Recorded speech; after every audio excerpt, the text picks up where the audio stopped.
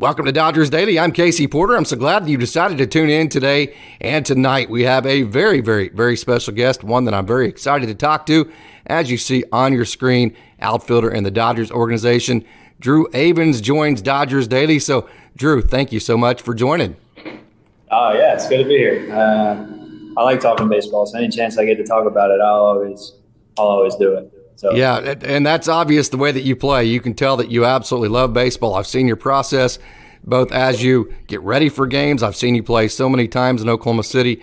You can tell you love the game of baseball. You're a throwback. But before we get into your baseball game, I got to ask you, Alabaster, Alabama, right there in the middle of the state of Alabama, Auburn, Alabama. Which way do we go here? I always lean to Alabama. Always lean Alabama. Are they going to win this? Do they have a chance to make the playoffs this year? I think they need another team, though. They need one of those one-loss teams to lose again. And Another one. Yeah. Okay, very good. Another one-loss team. So, okay, let's move on. Let's talk about your career. And we're going to get into your high school career here in a minute there at Thompson High School. But I also wanted to start. Of course, you went to SLU there at Southeastern Louisiana. You were a Lion, and I know you're very proud of that. And your very first college hit came against the University of Utah. Correct? Am I right there? Yeah. Yes. Yeah. I think it took me like 2 months to get my first hit. It did not come right away. It took a while. Okay, so I got to ask you, of course, we know him as a pitcher now, but Andre Jackson was on that Utah team, and he was roaming the outfield for the Utes that afternoon. So I got to ask you, Drew Avans, he's a AAA Dodger. Andre was your teammate last year in Oklahoma City. Drew Avans for SLU, and then you had Andre Jackson for Utah. Which one was the better outfielder that day, huh? Probably him. He got the start. I came in like the 8th inning. I think we were getting we won Friday night, and then they won the next two. So I didn't give it to Andre. He's a good athlete. I've never seen somebody even when he picks up a bat in the cage every now and then, looks like he never quit hitting. He's pretty good. No doubt. So he's probably always begging to hit BP. And then you were also a pitcher. In fact, you got recruited to be a pitcher to Southeastern Louisiana. I believe you stopped after your junior year, in between your junior and senior year, to concentrate on your offensive game. But so Andre Jackson's always begging to hit BP. Now, being left-handed, are you always begging to throw BP? No, I liked pitching when I was doing both. But it's a lot of pressure on your arm when you're making throws from the outfield and throwing bullpens or throwing BPs. The older I've gotten, the more I try not to do anything that doesn't really pertain to what I'm trying to do that day. It's amazing how much wisdom that you pick up along the way. So let's back you all the way up. I know you're very proud of Coach Hamrick. He just made last January there at Thompson High School. He was inducted into the Alabama Secondary Schools Association Hall of Fame. He has produced. You are one of the 90 college baseball players that he's produced, and one of the 6 professional baseball players as well that have come underneath his guidance and his tutelage. So talk about Coach Hamrick. Coach Hamrick was at Thompson before, I really even probably as long as I can remember. He was always the head coach at Thompson. And so whenever he was around, I always felt like I wanted to impress him, because I wanted to be on varsity as soon as I could. And Coach Hamrick, he's not loud. He's not a loud person, but he's very stern in what he wants to get done. He's a very nice guy. And he was, as much as he was trying to help you get to the next level of college, he was also interested in trying to make you a better man. So Coach Hamrick definitely succeeded in that part of it. Every time I go back home and stuff, I always text him to make sure I get to see him and say what's up. He always asks me to play around the golf with him, but it never works out. And, he's one of those guys that you don't forget. He's been around the game for so long, and especially at the start of my baseball, high school, going into college, Coach Hamrick always had my back, so I knew I love that about him. And you had a wonderful career there at Thompson High School. You're a two-way player, a two-way star, and you got recruited to play at Southeastern Louisiana as a two-way player, and you had a great career there. So take us through the decision. Obviously, it's somewhat local. You're from Alabama, but Louisiana is just one state over. So take us through your decision to go to Southeastern Louisiana and be a Lion. I want to say that they were the first Division I school that really started to recruit me, and the only one to offer me. So I really, but it didn't take me long to make the decision. I think I went on a visit, and within a week and a half, I had committed. Like it was a similar hometown feel to what I had in Alabaster as the same in Hammond. So it was everything I could have wished for. I got to stay on campus. I didn't have to stay on campus, but where I lived and stuff, it was essentially on campus. There wasn't. I could walk anywhere I wanted to go. I could, and then there's a high school there, so like you always had like more of a family feel than like just one giant campus where nobody really knows who you are. So, and then Coach Latham was the pitching coach at the time, and Coach Reiser was the interim head coach when they recruited me. And Coach Reiser, maybe a little bit louder of intensity than Coach Hamrick, but they were very similar in the type of coach that I played for. So it didn't take long to make that decision. You know, those smaller Division I schools, maybe some of your bigger Division II schools, you still get to play big-time baseball. I know you got the game-winning hit against LSU during your senior year, a wonderful senior year you had, but then you get to be in a small town like you mentioned, so you kind of get the best of both worlds, don't you? Oh, yeah. I liked walking down the street and knowing who I was talking to. It was I enjoyed that part a lot. So let's talk about your career there at Southeastern Louisiana. You came in as a two-way player. I'm sure that was attractive to you that they were going to allow you to do that. And you hit the ball very good, but, and obviously you always have done that. You had a 3.46 ERA there at Southeastern Louisiana. And so I got to know, give us a scouting report, the type of pitcher you were. I think I wouldn't, for college purposes, I wouldn't call myself a soft lefty, but I definitely wasn't throwing 90, 92 either. I was like in that 84, 87, but I will say I spun a breaking ball really well. I could shape it. I always thought of myself a little bit like Rich Hill. Like I could pretty much shape the breaking ball at any point in any count. And when a lefty can do that against lefties, like in college, like it worked out pretty well. So I threw a lot of breaking balls, and I would surprise people with fastball. And then if you could hit my breaking ball, then I didn't really have a changeup, so my change of pace pitch was a bigger breaking ball, and then I would try to shorten it up. That's basically what I was. You were that guy that, oh my God, I just listening to you talk, you're the pitcher that I left that game going, oh my God, I don't want to ever face that, because it's like you're 0 for 4 and you can't figure out why, and you didn't make any hard contact. You're just that guy that just frustrates everybody. Yeah, I just wanted to keep the ball down and then make everything look enticing to hit until it wasn't. So I would say, and the older that I got, it was actually kind of funny when the Dodgers did ask me to pitch in the minor leagues for one season. I thought I'd be throwing. Oh, I didn't realize that. They did ask you to pitch for a season. In 2019. Okay, cool.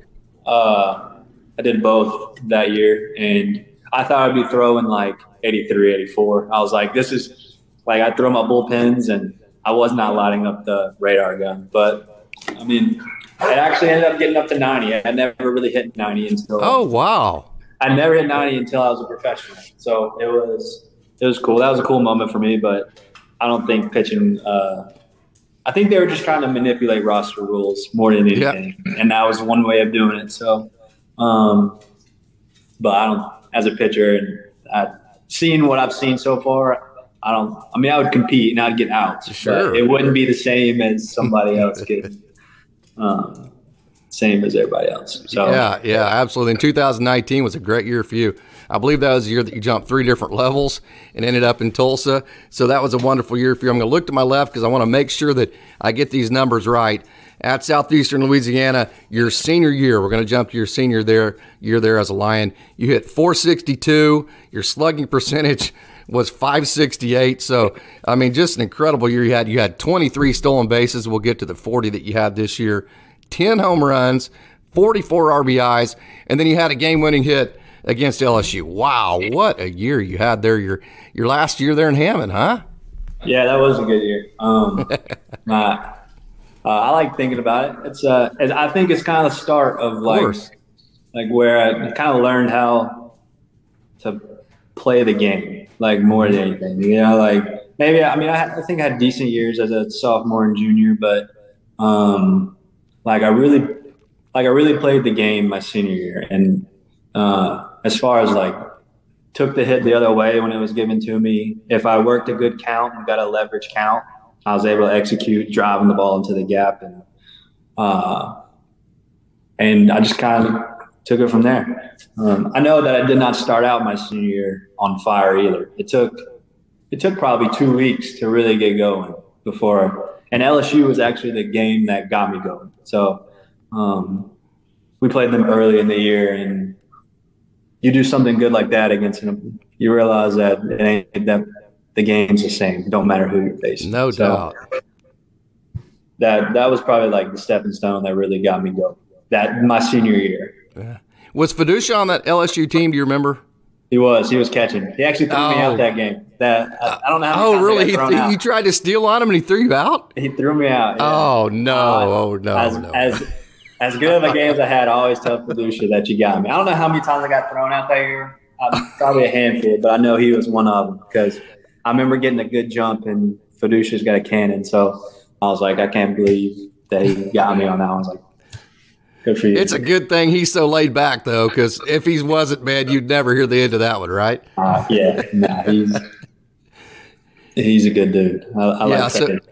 So after 2018, your 4th year there at Hammond, Louisiana, you had a wonderful career as a Lion. You get drafted in the 33rd round, a round that no longer even exists. I believe there's only 20 rounds now to the Major League Draft. So you get your career started. So let's look at it from this direction. We'll kind of go incrementally, but I wanted to start with 33rd round, which is down there. I mean, like I said, it's not even a round anymore. That round it isn't anymore. And now here you are, one step away from the Major League. So take us to that whole process, how you went from the 33rd round all the way to where you're at right now. I remember when the season ended, I really was not sure if I would get drafted or not. I know I wanted to, but I really wasn't sure if I was going to. And when my name did get called, it was like a sigh of relief. Like, at least I get an opportunity to do this for a living. So in 2018, I started off on fire. I mean, it felt good to hit the ground running. And there was a scout right before the start of my senior year that says, if you did these things and you got drafted, it would be a senior sign, and you would have to hit the ground running. Like, you'd have to get off the bus and hit. And that was my goal. So as soon as I got there, I don't think any hitting coach I could find, I talked their ear off. So I was like, I'm just gonna play, and it was good. I had a really good start.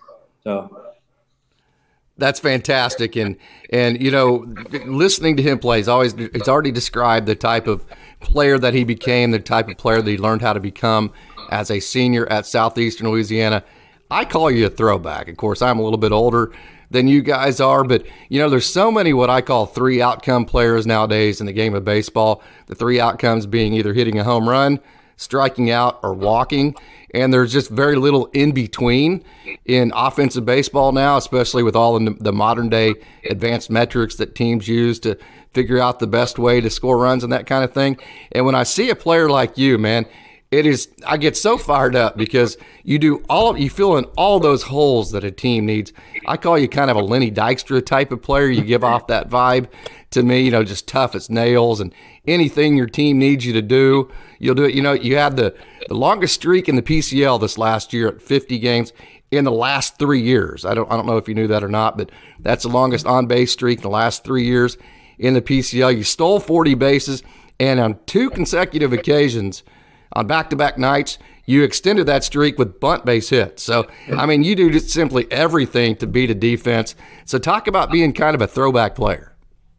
I just like to play the game. I don't really – that's when it's all said and done, it doesn't matter. There's so many different ways to score runs, and I know home run.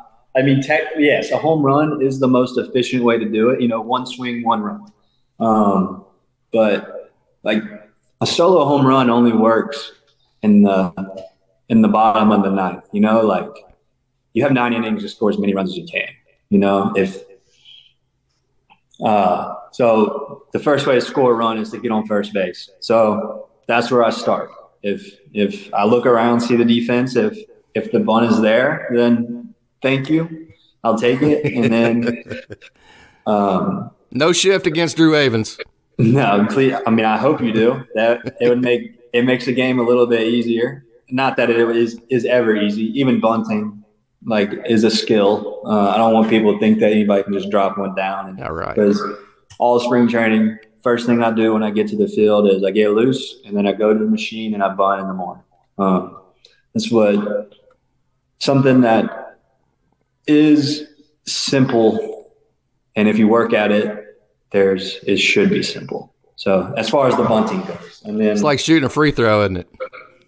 Pretty much. If you're gonna compare it to that, that would be, if there's so many just times practice it and learn how to do it. Yeah. There's so many times a bunt will win the game, and I feel like people overlook it a little bit.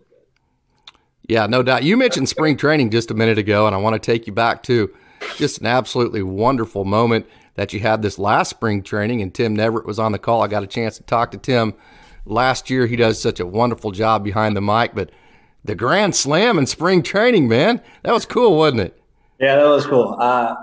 It's only spring training, but anytime you get a chance to play on the big field, I don't take it for granted. That was the second time I got called over, and the first time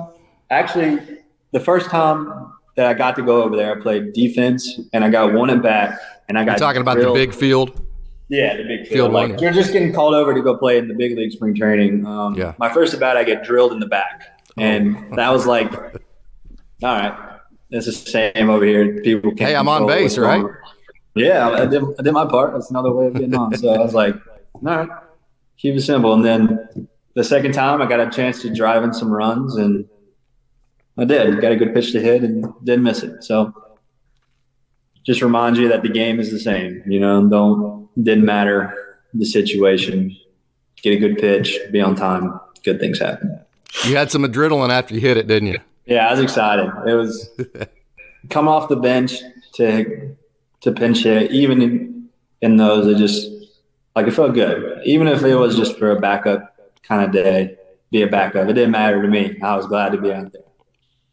No doubt. Hey, I must be remiss. I completely should have started the entire show with this, but you had a baby last week, didn't you? I did. Yeah. His name's Dak. Congratulations on fatherhood. Hey, of all the things we're going to talk about today, none of them are even close to as important as becoming a father. I haven't got much sleep in the last week, but it's well worth it.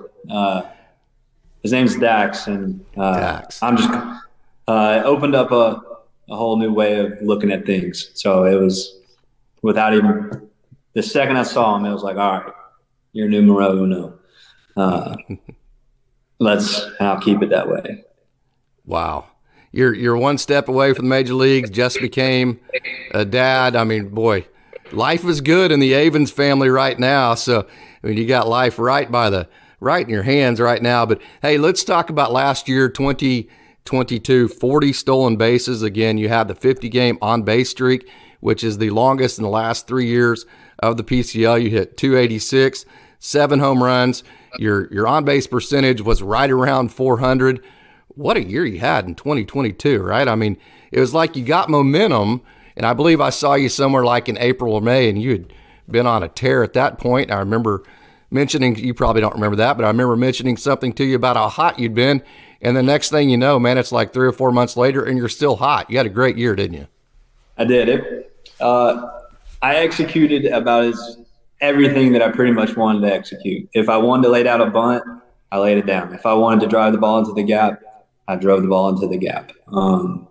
If I wanted to work a count, get on base, like I worked the count. It was pretty much anything that I really wanted to execute, I did. And I was really proud of that. Yeah, should have been. No doubt. And another thing about your game that I absolutely love is you're an emotional leader. There's no doubt. I mean, you have fire in your belly. And I know over 162 games, then you have spring training as well. So by the time you're done with it, it's somewhere around 200 games. So it's hard to be emotional, or you can't ride that roller coaster, obviously. You need to be even keeled to an extent. But you definitely are that guy that has a lot of adrenaline every time you play and has a big fire in your belly, don't you? You never know which game is going to be the game that wins you a championship. I mean, obviously there's great one way to look at it. Obviously the big one at the end of the year, everybody knows that one, but you never know which one is going to be the difference. So I just assume they all make a difference. Awesome way to look at it. Hey, let's talk some business here. Rule 5 draft is coming up next month. I'm of the opinion that somebody's going to snatch you up, which is going to suck for me because I love watching you as a Dodger. Of course, nobody knows exactly what's going to happen. So I kind of wanted to ask you, and just from this perspective, is that a distraction for you in the off season, or is that just something you don't simply think about? I'd be lying if I said I didn't think about it.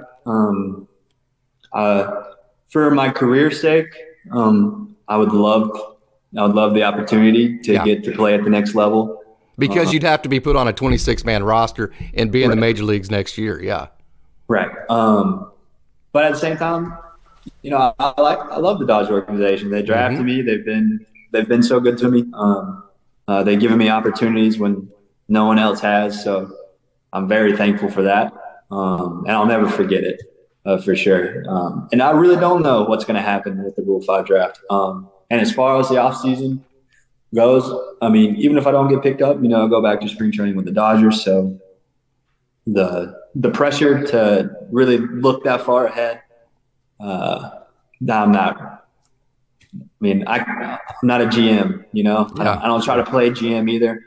And as much as I would love to get picked up, if I think about it too much, then I'm not doing my job. My job is to play. Their job is to put the best non-players on the field. So I'm trying to become one of those non-players, regardless of who it's for.